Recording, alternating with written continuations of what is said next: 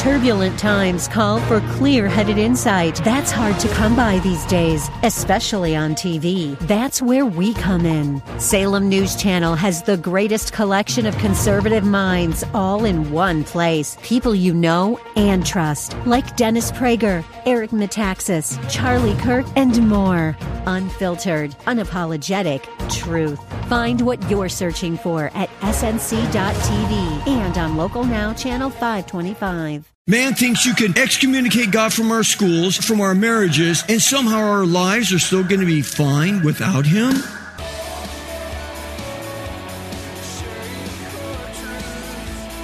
Welcome to Core Truth Radio, a radio ministry of Core Church Los Angeles with pastor and Bible teacher Steve Wilburn. Pastor Steve will be teaching the Word of God with truth from the Bible. For more information, go to corechurchla.org. That's corechurchla.org. Now here's Pastor Steve with today's Core Truth.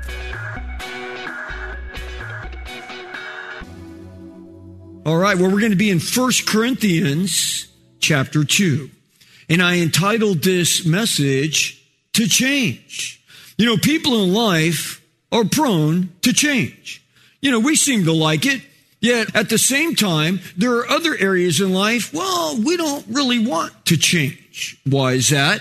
Because, well, we're creatures of habit. Like for me, I don't need all your multicolored toothpaste with all the fancy speckles in it. I'm good with just plain old white toothpaste, whatever, okay? I eat the same cereal every single morning. Same thing. Why? Because I just got used to it. I'm a creature of habit. I eat it in and out all the time.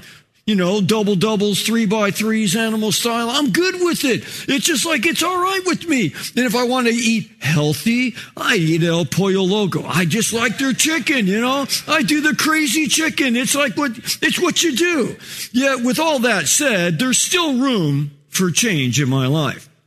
But face it, not all change is good. You know, change, according to the dictionary, has, well, many definitions. It's to substitute or transfer. It's to exchange or switch. As a verb, it means to become different, to alter or vary. It's to pass from, well, one phase to another. And that's what we like. We like that kind of change, to become different, to move on into another phase. Us guys, we like change in, well, what we drive. We like new cars that have, well, more horsepower. We like to change new cars, at least I do. We like to change their stance. If it's a car, we want to lower it. If it's a truck, we want to raise it. We want to change the wheels and tires. It's just what we do. But yet you women, you're notorious for change too, especially in the looks department. It amazes me how you girls can have it totally going on. Like you're just an attractive woman, you got it all going on. But guess what? You wake up one day and for no apparent reason, you think it all needs to change. Everything needs to change. And you head out for what us guys call an overhaul. You call it a makeover. Okay, whatever. Okay, you say tomato, I say tomato. Whatever it is. First you change your hair, the color, the style. You cut it. Everything changes. Then it's off to the MAC counter or Sephora, which is a Disneyland of makeup counters. Then you look in your closet and you decide that your entire wardrobe is completely hopeless, okay? Yes, we all like change, and sometimes one change can transform an entire life. Consider Cinderella. It was just one glass slipper that changed the end of her story to they lived happily ever after. Well, we're going to look into 1 Corinthians 2, and we're going to consider 3 different points in light of our title, To Change. So let's look at our first point here, changing our speech. As we start reading here in 1 Corinthians chapter 2, of course, we'll pick up, well, in verse 1. It says, "And when I came to you, brother," this is the Apostle Paul, of course, "when I came to you, brethren, I did not come to you with superiority of speech or of wisdom, proclaiming to you the testimony of God." I didn't come, over and abounding with all these big fancy words. He says, "For I determined to know nothing among you except Jesus Christ and Him crucified." And I was with you in weakness and in fear and in much trembling. And my message and my preaching were not in persuasive words of wisdom, but in demonstration of the Spirit and of power, that your faith should not rest on the wisdom of men, but on the power of God. We have to remember, who Paul is talking to. So whenever you're reading something like, well, who is the person talking to and all of that? Now, of course, we know that Corinth was a seaport. And in a seaport city, you have a lot of people coming in and out. There's merchandise being exchanged. There's goods being transferred. And so people are coming from all over different parts of the world, all to do what? To trade their goods. So you have people away from home. So therefore, prostitution was huge in this city. Drinking and partying was huge in the city because you have people away from home, away from mama, away from the kids, and all of a sudden they are getting in trouble and what have you. So you have a city that's filled with a lot of sin. Just like, Los Angeles here that we live in. So he's speaking to people that are very much like you and me in a place, in a city that's filled with a lot of sin. So notice in verse 1 and 2, Paul states that he did not come to them in superiority of speech, but rather he came determined to know nothing except Jesus Christ and him crucified. Now, understand, the Apostle Paul had come a long way in his walk with the Lord, because this is not the same man who we first encountered a long time ago when his name first came up in the book of Acts. See, because when he first encountered the Lord on the road to Damascus, he was just like any other garden variety heathen, because that's what he was acting like. He was trying to wipe out Christianity. And anyone who came into a relationship with Jesus, he was against them. And so he had a life-altering confrontation with the Lord as the Lord knocked him off of his horse. And he was blinded as he fell to the ground. And it became a life-changing day that day. Now, I can only speak for myself, but when Jesus came into my life, he changed the entire course and direction of my life. Now, he started on the inside and he was working to the outside. So if you would have been around me in that first few months when I gave my life to Christ, you wouldn't have saw a lot of change with me on the outside in the first couple of months.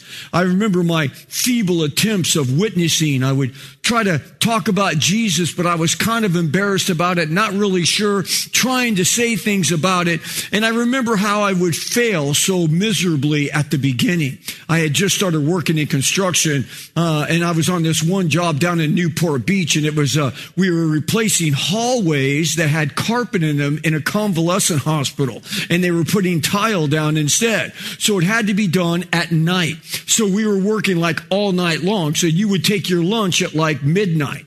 And so we were taking lunch and we were going down to Newport Beach, down to the, the beach right there. And so I was working with a bunch of pot smoking druggies and everything. And so I remember they felt so convicted by me. So they had to get me in on their whole thing. So they're like, hey man, you want to smoke a joint? I'm like, no, man, I gave that up. So instead of me saying I gave it up because I gave my life to Christ, I'm just kind of like, well, I gave that up. Well, here, just have a toke. I was like, no, I don't want to have a toke. And I was like, no, come on, man. Hey, bro, come on, man. And they were just all over me. So I remember this one night, I'm like, all right. So I took one hit off their joint, and all of a sudden they're like, boom, that's it. They didn't care anymore. You're not having any more, whatever, because they just wanted to get me to do the same thing they did so that I couldn't rat them out to the boss where he was smoking dope with us. I took one hit, but that didn't matter. I did it. And I remember how convicted I was. Like, why did I do that? It's like, I didn't even want it. But it's like that peer pressure. It builds up. I'm 18 years old, and I'm just like, I just fell under the pressure, and I was like, that will never happen again. And guess what? It never did. That was the last time. And it never happened again. But you hate when you fail like that. You hate when, it's like, man, the Lord's starting to do something in your life, and then it's like 3 steps forward, and then boom, 4 steps back. And I'm like, so I kind of had to start the whole witness thing again. But every time that I massively failed, I always came back and said, you know what? I am not going to do that again. I remember walking away from situations where God was obviously opening a door for me to share Christ, and I didn't go through. And I remember I would leave and just feel like, oh, Lord, I've just failed you so miserably. All these little meltdowns that happened in the first couple months of me knowing the Lord. And I'm like, that will never happen again. Because I'm just like,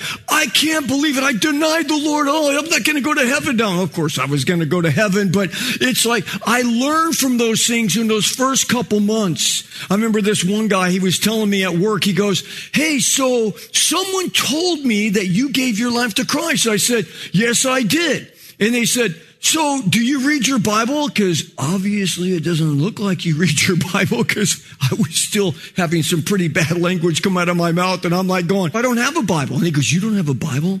You come to my house after work today. And I did. I went to his house, and him and his wife, this is back when they had Christian bookstores. This is back in like 1977. And so we went to a Christian bookstore. He bought me the most expensive study Bible they had. Leather, put my name on it.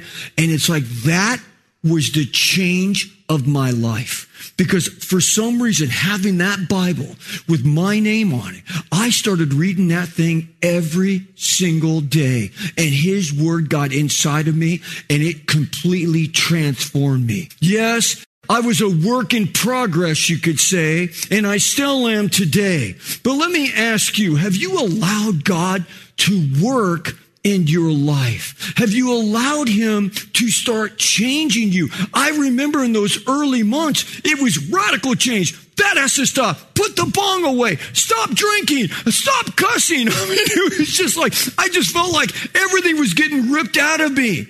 But it's kind of like that little analogy that's been used in times past where you give your life to Christ. It's like him coming into a house, and he comes inside of you, and he, comes in the entryway, and he says, this entryway floor is all scratched up. Yeah, it's a little scratched up. And he walks into your family room. It's like, hey, did you know that like orange shag carpet went out in the 60s? It's like, oh no. It's like, and what about this velvet wallpaper? That's out. And so all of a sudden you've allowed the Lord to come in your house, and he's tearing out your entry floor. He's pulling your shag carpet that you got used to out. He's peeling the wallpaper off the walls, and he's just tossing it out in the front yard. You're just thinking like, man, what's going on with my life here? I gave my life to Christ, and he's ripping this out and ripping that out, and everything's changing. Then all of a sudden you see this moving van pull up in front of your driveway, and it's Father and Son's Moving Company. And then all of a sudden these angels come out from driving, and they open the back door, and they put in a brand new slate floor in your entryway. They put in this killer Berber carpet in your family room. And all of a sudden, man, they put in this killer wallpaper, and all of a sudden you're like, hey, this is looking pretty good. And you realize that as God's working in your life, he's only ripping things out to replace it with something so much better. That's how God works in our life. But the question is, are you allowing him that space to rip things out? Because before he can build something new, a lot of times you got to tear down the old to bring in to all the new in your life. Yes, have you allowed him to do that? But getting back to Paul, he allowed God to change him. And that's why he was able to say what we just read. Let's look back for a moment on how Paul started. This will give us a little more insight on how far he has come. Listen to his own words here in Philippians 3:5. He said, I was circumcised the 8th day of the nation of Israel. He's bragging here of the tribe of Benjamin, a Hebrew of Hebrews. As to the law, I was a Pharisee. As to zeal, I was a persecutor of the church. As to the righteousness which is in the law, I was found blameless by all my contemporaries. But whatever things were gained to me, those things I have counted as loss for the sake of Christ. And I count them as rubbish. I read out of the New American Standard because it's just a much better translation from the original Hebrew and Greek scriptures. But the King James actually has a better translation of that word. The New American Standard uses the word rubbish. The King James Bible uses the word dung. That's what it was. I count all those things as dung in order that I may gain Christ. Yes, Paul had quite the resume, you could say, from his life from the youth. It was lived by the letter of the law. He was of the tribe of Benjamin, that was one of the most elite out of the 12 tribes of Israel. He considered himself a Hebrew of Hebrews, meaning he lived it. He was a Pharisee, the highest religious sect of the day. That just meant he was a proud and lost legalistic man. According to him, his righteousness was blameless. You know, the Pharisees, they lived a life of outward works. They wanted it to be seen of men, to justify themselves before God. Now, was Paul blameless? Absolutely not. Of course not. No man is blameless. You know, the Bible tells us that all have sinned and come short of the glory of God. Now, obviously, some sin a little worse than others, but we've all sinned and have fallen short.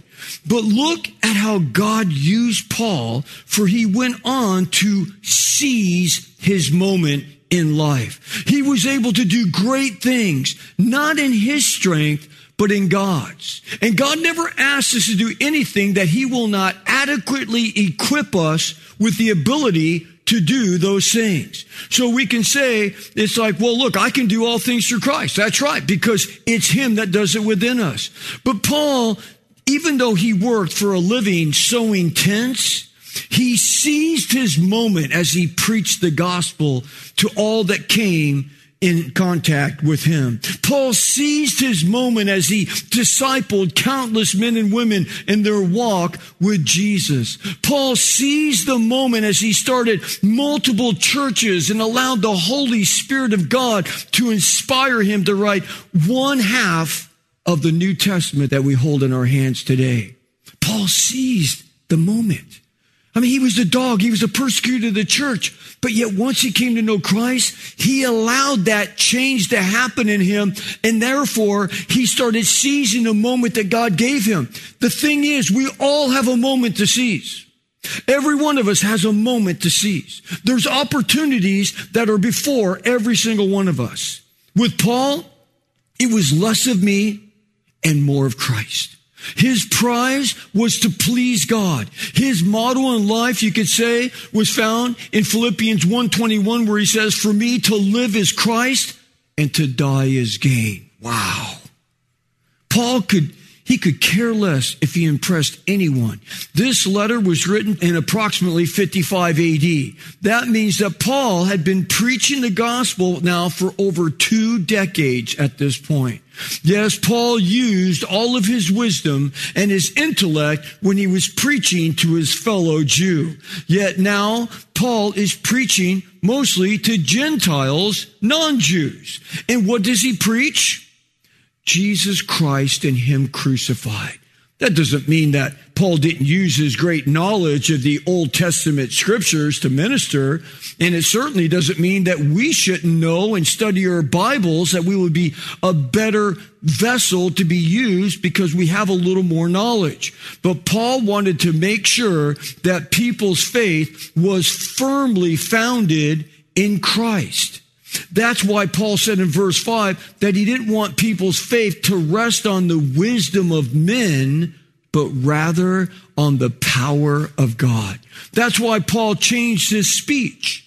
I wonder if there are any here that need a change in speech, a change to speak what God desires us to speak to a lost world that's surrounded by the darkness that this pandemic has brought upon us. But maybe God has to work on your speech, maybe not because you use bad language, but maybe because you don't speak at all. You don't speak of the things of God, and God wants to change that in your life. He wants you to be confident in speaking of him. You know, I've just gotten to the point where I've realized, like, when someone asks me to do a wedding, I'll say, well, you know, if you ask me to do the wedding, a couple things are going to happen. One, I'm going to joke around. Okay, we're going to have some fun. And number 2, I'm going to preach the gospel. Now, some people are like, well, you know, Pastor, we don't want you to get too preachy. You know, we have a lot of non-believers in our family. Then I'm not your guy. Because if I do this wedding, I'm going to preach the gospel at the wedding. And it's like, and if you don't want that, that's fine. I don't need to do the wedding because, look, that's taking up my Saturday. Okay, so if I'm going to do it, I'm going to preach the gospel. If you're going to have me preach at a funeral, I'm going to preach the gospel. I'm going to preach the hope that is in the scripture, and I'm going to preach the gospel. And it's like I've just decided wherever I go, I'm going to make sure I preach the gospel. God wants to change us from the inside out. He wants to do something where we seize our opportunity like Paul did. So again, with Paul, it was for him to live as Christ and to die was gain. Which brings up our second point, changing our thinking. Let's pick up and read in 1 Corinthians chapter 2, picking up in verse 6. He says, we do speak wisdom among those who are mature. A wisdom, however, not of this age, nor of the rulers of this age, who are passing away. That's right. Everyone's going to die. Everyone's going to pass away.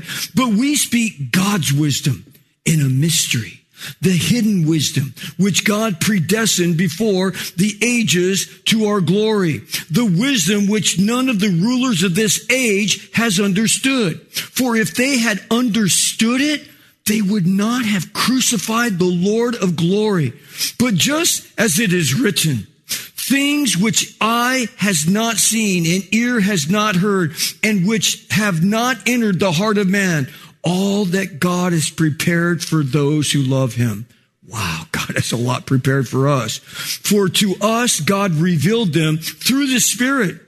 For the Spirit searches all things, even the depths of God. For who among men knows the thoughts of a man except the spirit of the man which is in him? Even so, the thoughts of God no one knows except the Spirit of God. Yes, the wisdom of man is so limited. Man thinks that he has it all figured out. Man thinks that he can excommunicate God from our government. Man thinks you can excommunicate God from our schools, that you can excommunicate God from our marriages, and somehow our lives are still going to be fine without him. No, that's not what happens. Everything falls apart without God. Consider how far our country has fallen. America has lost its way as we move farther and farther from the ordinances that God has established in us in his word for us to live by. Our country is facing many problems today. We've got a pandemic that is out of control that no one seems to be able to figure it out. We've got civil unrest. We have corruption in our government. Yet I wonder how many of our issues really stem back to our abandonment of God and the principles of his word. I think all of our problems stem back to that. Remember, our country was founded on faith in God and the principles of the Bible.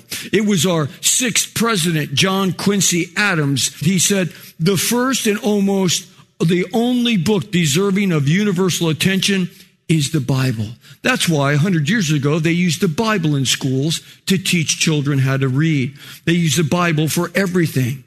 Our 16th president, Abraham Lincoln, said this quote, all the good from the Savior of the world is communicated through this book, the Bible. He says, but for the Bible, we could not know right from wrong. All the things desirable to man are contained in it, end quote. Listen to what God said in Deuteronomy 28. It's 68 verses long. It's a pretty long chapter, Deuteronomy 28. And in the first 14 verses, he says, boy, if you do what I tell you to do, you go where I tell you to go, you follow my word and my commandments and my statutes, you'll be blessed when you go in, blessed when you come out, you'll be blessed everywhere you go. But then he picks up in verse 15 and he carries on for the rest of the chapter, 54 verses. And he says this, but if you do not do what I tell you in my word, if you do not stand by my statutes and the things that I have written, then you will be cursed in everything you do. United States made a turn, and once we started getting away from God's word and doing what he said, then cursing will be upon us. It's happened to every single nation that's ever survived under the sun. So we're no different than any other nation. God said in Isaiah 44:24, he said, thus says the Lord, your Redeemer, and the one who formed you from the womb. I, the Lord, am the maker of all things, stretching out the heavens by myself and spreading out the earth all alone. God says, I'm your Redeemer. I'm the one that formed you in the womb. Maybe, just maybe, we should listen to what he has to say for us. Thanks for joining us for Core Truth Radio. You've been listening to Pastor and Bible teacher Steve Wilburn of Core Church Los Angeles. If you'd like to hear more messages by Pastor Steve, download the Core Church Los Angeles free app.